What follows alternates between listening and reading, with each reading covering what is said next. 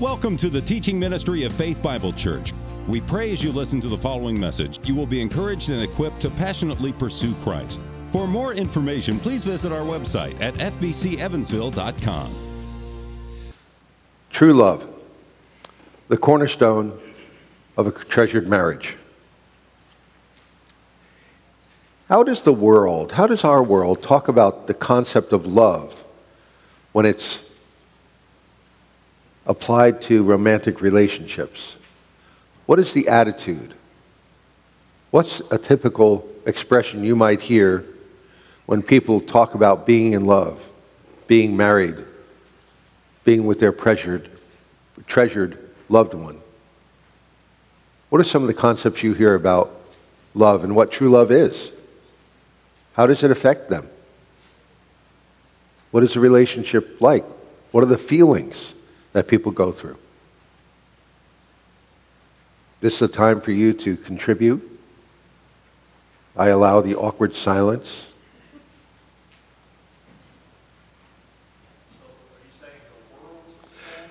Yeah, the world standards. What do people in the world say and think of and talk about when they talk about what love is, how love is manifested? It is all bliss. All bliss. Never anything bad, ever. Never anything bad, ever. If you love me, everything will be happy, happy, happy. There you go. What else? I think it's an emotion. An emotion, as opposed to Action. actions. Okay? What else? What are some of the common misconceptions or just basically the perceptions of what love is? About how it benefits me, not how it benefits someone else. Say it again, please. It's about how it benefits me rather than someone else. How does it benefit me? So you think about love and relationships. It's thinking about you. It's you yourself. It's my love for you. It's me and you and me. No matter how we toss the dice, it's how it's meant to be, to quote the 60s song. It's affection for you. It's memes that I want to send to you. It's your voice. It's your smile. It's love for you. Love is physical attraction. It's a warm, tingly feeling. It's a rise in temperature whenever the object of your affection is near. Samson had that in Judges 13. David had that in 2 Samuel 11. But what happens when the beauty fades? Love is having fun together. If a difficulty arises, sickness in a spouse or a child, a death in a family, 22% of parents of children with developmental disabilities experience divorce. The divorce rate among couples that suffer the loss of a child is about 16%. There's another mistaken notion. If you love me, you'll do what I say. You'll accept my ideas without question or comment. You must know and reflect my love language. More on that next week, love languages. Sometimes that person's love is not enough, like the little Tyrannosaurus Rex pictured here. I love you this much. Well, that's really not a lot. That's not enough. Or I love you till I don't. I've actually heard of that being used in marriage ceremonies. That's a very dystopic view of marriage, isn't it? Of relationships. There is a song by Lanny called Till I Don't. Let's be realistic. I'm the one with more to lose. There you go, I admit it. No one I want more than you. But let's do the math. 9 times out of 10, it don't last. Even as friends. The year we've had's already a win, yeah. Going to give it my all. See how far this can go. Going to be there for you through the highs and lows. But I'll never say forever, because it's too much we don't know. But I promise that I'll love you. Promise that I'll love you till I don't. Love you till I don't. And of course, something you see on the yard signs. Love is love. So, what happens when these notions of love fade away? Married couples can feel like roommates. Some decide to find their true love, their soulmate elsewhere. Thousands of marriages are unhappy, unwanted, or broken because love was simply a feeling. If our definition of love is a little bit more than warm fuzzies, physical attraction, and the ability to have fun together, our relationships may not demonstrate how much you love the other person, but how much you love yourself. What you have found is a person who helps you love you better than anyone else has. That is sobering and scary. What are the main set of verses that you may have used in your marriage? I'm looking for one in particular. Give you a clue, it's the New Testament. Give you a clue, it's a point of Paul's writings. I'll give you a clue, it's in the book or the letter he wrote to the town of Corinth. 1 Corinthians 13. Yes, thank you, Deb. That's excellent. Boy, that's good. Yeah, it put me out of my misery. That's terrific. Well, let's talk about how the Bible defines love. The Lord may be showing you that your definition is lacking so that your heart can see our need to depend on Christ for the love that we need to give to our spouse. The more excellent way of true biblical love, 1 Corinthians 13, verses 1 through 7. And we're going to be looking at those verses, and that's what all the blanks are on the first page of your notes. 1 Corinthians 13 gives us a profound and practical picture of biblical love. These do not represent the sum total of biblical love, but this chapter is one of the most extended discussions of love found anywhere in the Bible. And if you would, open up your Bible to 1 Corinthians 13, because we're going to talk about each one of these characteristics in order. So let's go through each characteristic. I want to encourage you as disciples or followers of Jesus Christ to ask yourself and your beloved where you need to more enthusiastically manifest each characteristic of biblical love. So first, love is patient. When you and I are tempted to be angry with our loved one, it's easy to justify our actions and carry them out quickly. Can we turn that hurt over to the Lord who bought us and not lash out? Proverbs 19:11 has a great contrast. Good sense makes one slow to anger, and it is glory to overlook an offense. So in the little image that we have on the overhead, you see patience being a series of steps to reach the final goal and the final reward. Next, love is kind. Love is kind.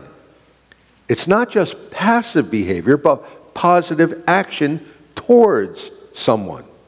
On their honeymoon, a man said to his wife that she would be more attractive if she lost 20 pounds. Doesn't sound very kind to me. It's not a reciprocal relationship, is it? Are you and I able to fight the inherent selfishness which can consume us? Do we look for ways to be encouraging, complimentary, and affectionate, even if you and I don't immediately receive the rewards? It's an honest question we need to ask ourselves. Love is not jealous. Sometimes it's not another person, but a husband or wife who can have an idol of being the center of attention. Having the ambition, drive, and obsession focused on career or sustaining a public image can make a spouse feel like a second fiddle, giving room to resentment. You may be susceptible to pursuit of a higher love or feeling resentment because of perceived neglect. Is our ride down the road of love completely free from the perils of ending up in either ditch? Solid biblical love is secure, content, and focused on worthy objects of attention. Next, love does not brag and is not arrogant. Love does not brag and is not arrogant. Some couples fall into a one-upmanship contest. Who has the most important job? Who does more chores at the house? Who brings in more money, has a better relationship with family members? Like the disciples arguing about who is greater, couples who fall into this wicked habit fail to exhibit Christ-like humility and a service mindset.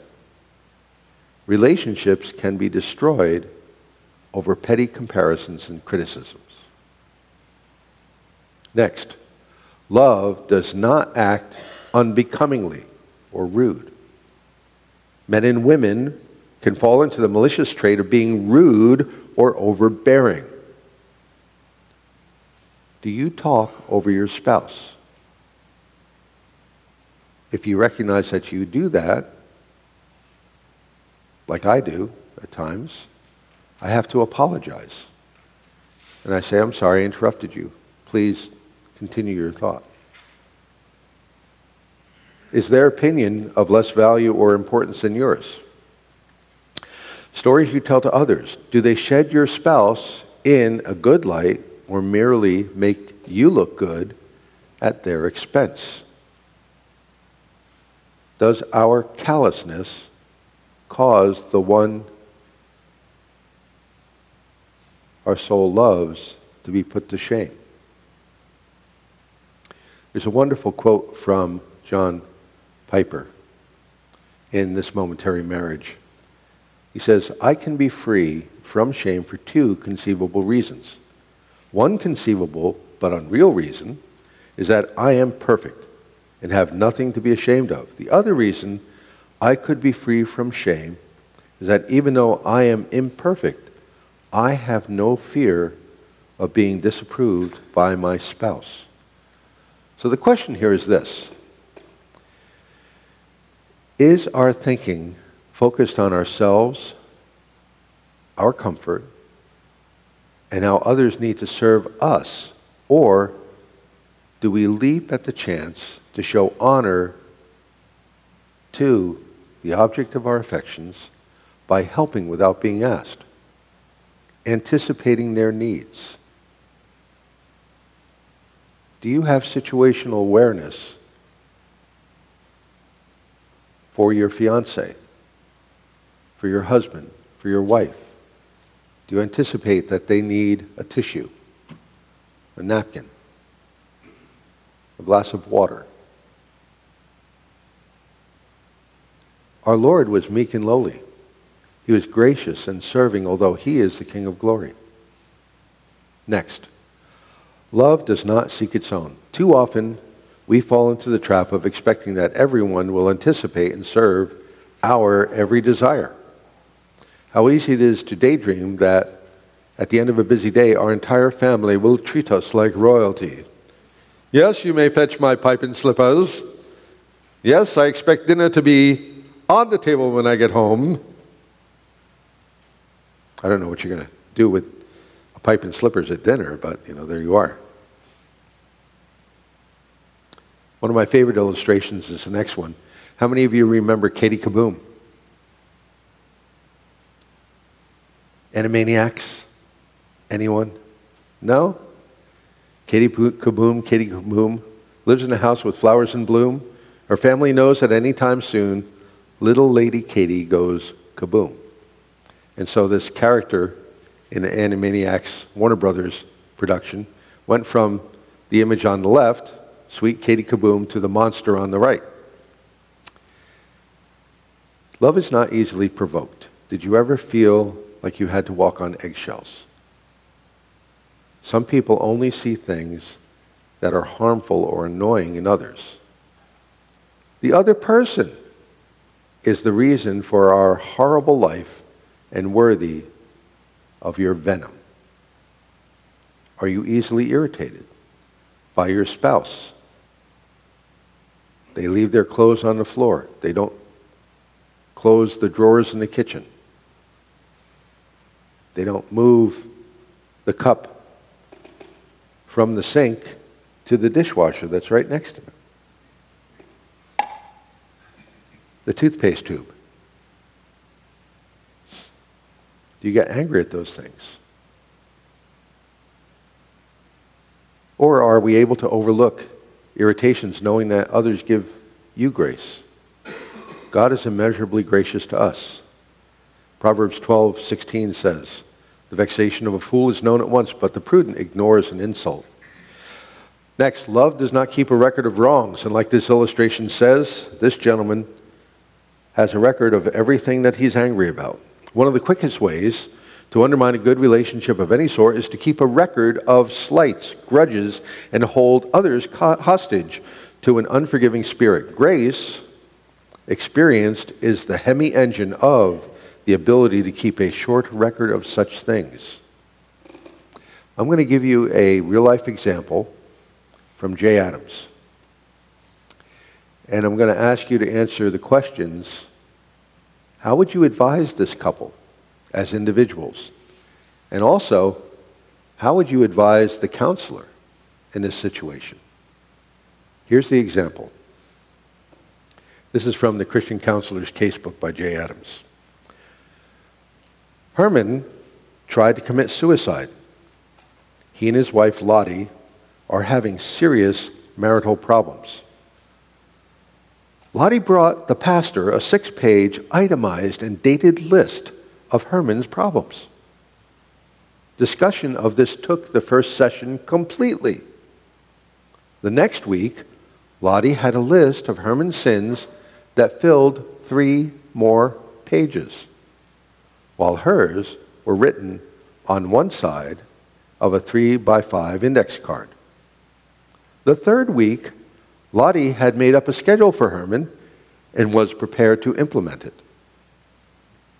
During the fourth week, Lottie called to say that Herman had tried again to take his life and went on for the next 30 minutes detailing all of his activities that filled the hour preceding Herman's attempt. She then provided a list of 6 things to talk about when the pastor went to see him at the hospital.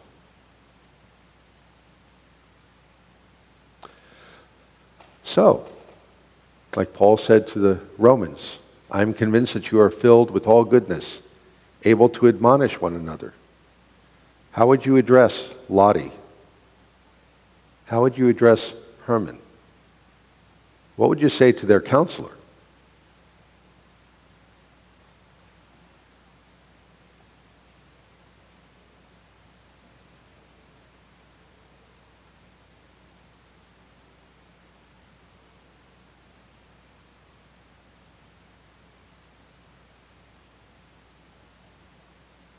Were you a little surprised at the 6 pages followed by 3 pages?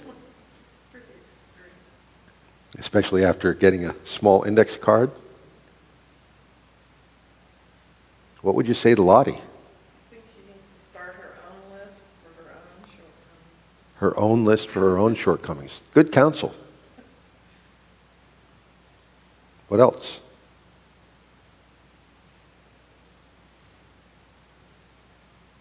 Would you offer this couple hope? You should always offer hope. No matter what the circumstance, you can encourage the person or persons that there is hope, that God is able to work through the difficulties of the heart. What would you advise to this counselor?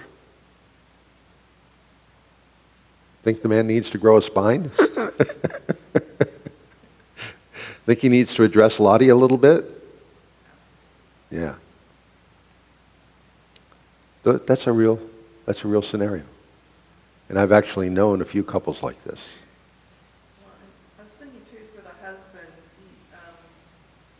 he's letting her opinion of him define how he feels about himself. Excellent. Instead of looking to Christ and reminding himself of how he's viewed in God's eyes. Yep.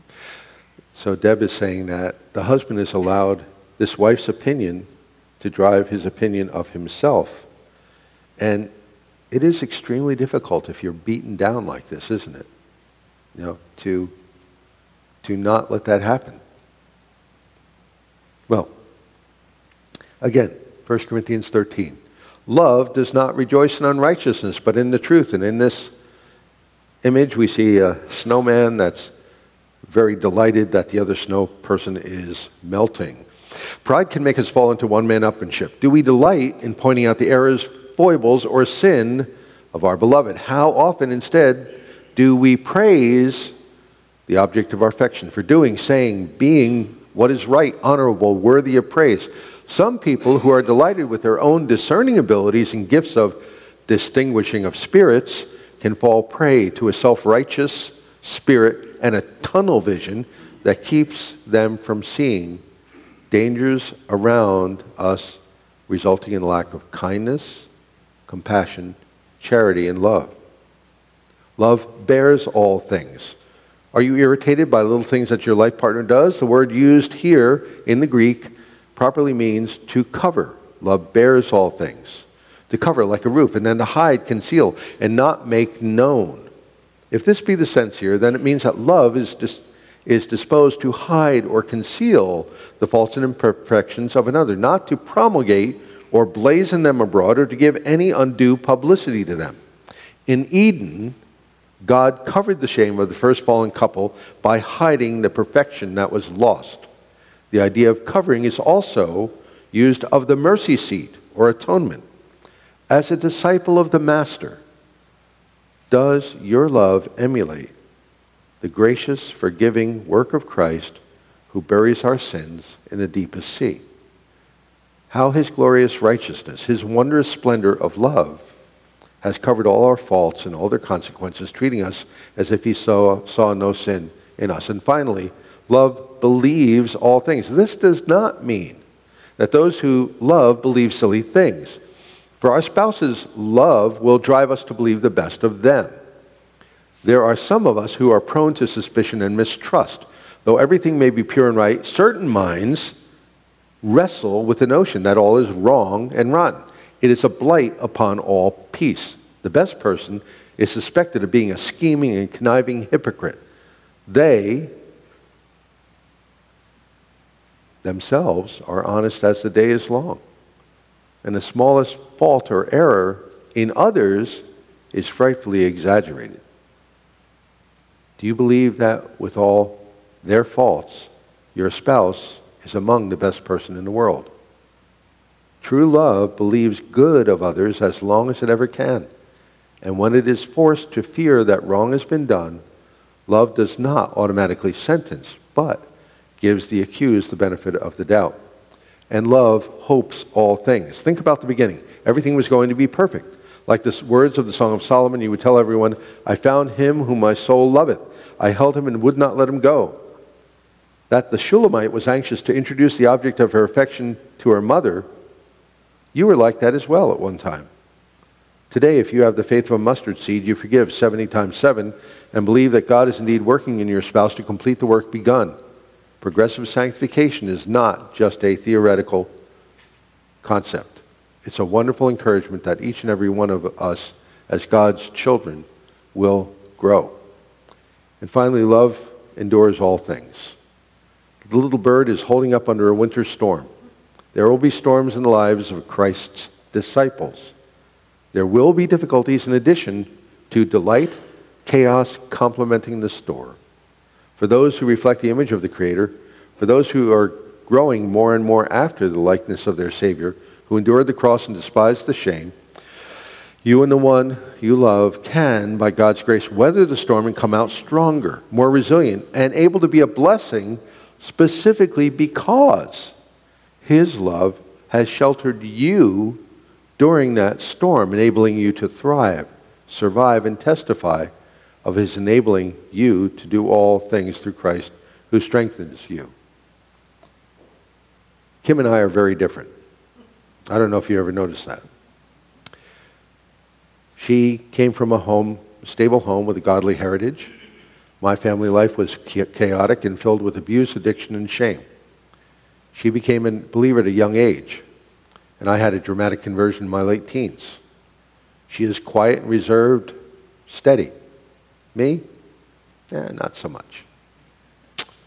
You probably have and can list similar distinctives in your own relationships, right? Some of us are very outgoing, very creative. Our life partner may be very quiet, very stable. So the question is, how are we different? And how do these differences manifest in a marriage? Well, on a most basic level, when it comes to differences, we need to remember three things. First, God is in absolute control of the details of our lives. God is in absolute control of the details of our lives, Acts 17, 24 through 27.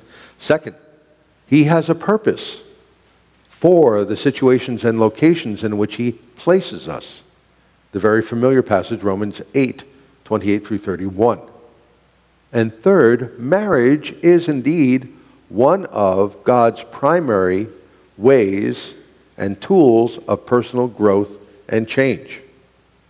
Here we see the way of a sovereign who cares for us. Like Adam was complimented by Eve, as many times as you might question why you ever married each other, like my wife stands amazed that we ever got married because of these differences. The fact is that we've been given to each other as suitable to help fulfill his calling and our time together. We can and should and will grow together as our Lord fills in the gaps. There is a way in which your differences will be used by this same sovereign matchmaker to cement us together and reflect his majesty, power, and grace. Well, the love of God in Christ is essential to the treasured marriage. And if you forget anything else from this lesson, I hope that you will camp here for quite a while. God demonstrates his penultimate expression of love through forgiveness. Again, God demonstrates the penultimate expression of love through forgiveness. We've been covering 1 John in the sermons. Turn, if you would please, in your Bibles, your copies of God's Word, to 1 John chapter 4. And I want to highlight for us in this lesson verse 10. Verse 10 says this, "In this is love, not that we loved God, but that he loved us and sent his Son to be the propitiation for our sins." Propitiation, the satisfaction of wrath, justly deserved wrath. Verse 11, "Beloved, if God so loved us, we also ought to love one another." Outside of the grace of God in Christ, we are alienated and hostile rebels fighting against God, his creation, and each other in a fight to the death battle for our own supremacy. Even as couples, as individuals and as couples. The verses we just read cause the fog of our war to clear, enabling us to see that God has become the great peacemaker. Our marriages will only reflect truly the nature and character of our loving and merciful Heavenly Father if each of us know the joy, the delight, the freedom and liberation of God's willingness and power to liberate and forgive sinners, including our friend, our fiancé, our wife, our husband, our spouse, our partner, our mate. Dave Harvey, in his great book, When Sinners Say I Do, or his follow-up book, I Still Do, which books I would definitely recommend, especially the first one. If you don't have it, you'll see in the final notes there that I do recommend you go out, get it, and read it together. Set some time together on your date night. Read through this book. Most helpful. It is the freed captive. Well, Dave Harvey says, a great awareness of one's sinfulness often stands side by side with great joy and confidence in God. Another quote from When Sinners Say I Do, "Forgiven sinners forgive sin." It is the freed captive that understands and truly appreciates the destruction of the bonds to an inescapable and terrifying judgment. Long my imprisoned spirit lay, fast bound by sin and nature's might. Thine eye diffused a quickening ray. I woke the dungeon flame with light. My chains fell off. My heart was free. I rose, went forth, and followed thee. That hymn, that sentiment, is that freedom and liberation of someone who has recognized the liberating effect of God who forgives sin. As stated before, the familial, cultural, traditional, sexual differences we bring with us are minuscule compared to the guerrilla warfare to which our idolatrous, self-serving hearts will drive us. For our marriages, our homes to be treasured refuge of love, reflecting God's glory and mercy, we must not have rose-colored, but Christ-centered, redemptive-focused glasses through which we grow in understanding of our own remaining wickedness and the fallen nature of our wife, our husband, and the little ones that God may grant us. For the marriages of Christians, these disciples of Jesus, this is essential. Harvey again, marriage is the union of two people who arrive toting the luggage of life, and that luggage always contains sin. So here's the challenge. Are you and I content to simply accept the world's snarky battle of the sexes? Are we content to do that? And just say, that's just the way it is. And are we to continue denigrating the gift God has given us in our spouses by rolling our eyes and telling the husband or wife jokes? Or are we dedicated to recognizing God's amazing plan to use our marriage to reflect His glory, His reconciling heart? Show to the world a mirror of His forgiving covenant relationship with His people. I think that we have this quote on here, this next quote from Dave Harvey. Do you have it on your paper? If you can't read it on the screen, let's read it from your paper together, okay? Because I think this is powerful. Let's read this together, out loud. Do you know God as a God of mercy? Do you see your spouse as God sees him or her, through eyes of mercy? If your answer to either question is no, it is unlikely that your marriage is sweet. Mercy sweetens marriage. Where it is absent, two people flog one another over everything from failure to fix the faucet to phone bills. But where it is present, marriage grows sweeter and more delightful, even in the face of challenges, setbacks, and the persistent effects of our remaining sin. In the 1970s film Love Story, there is one line that unfortunately still lives to this day. Anybody remember that story and that line? Love means never having to say you're sorry. Did you catch that? Love means never having to say you're sorry.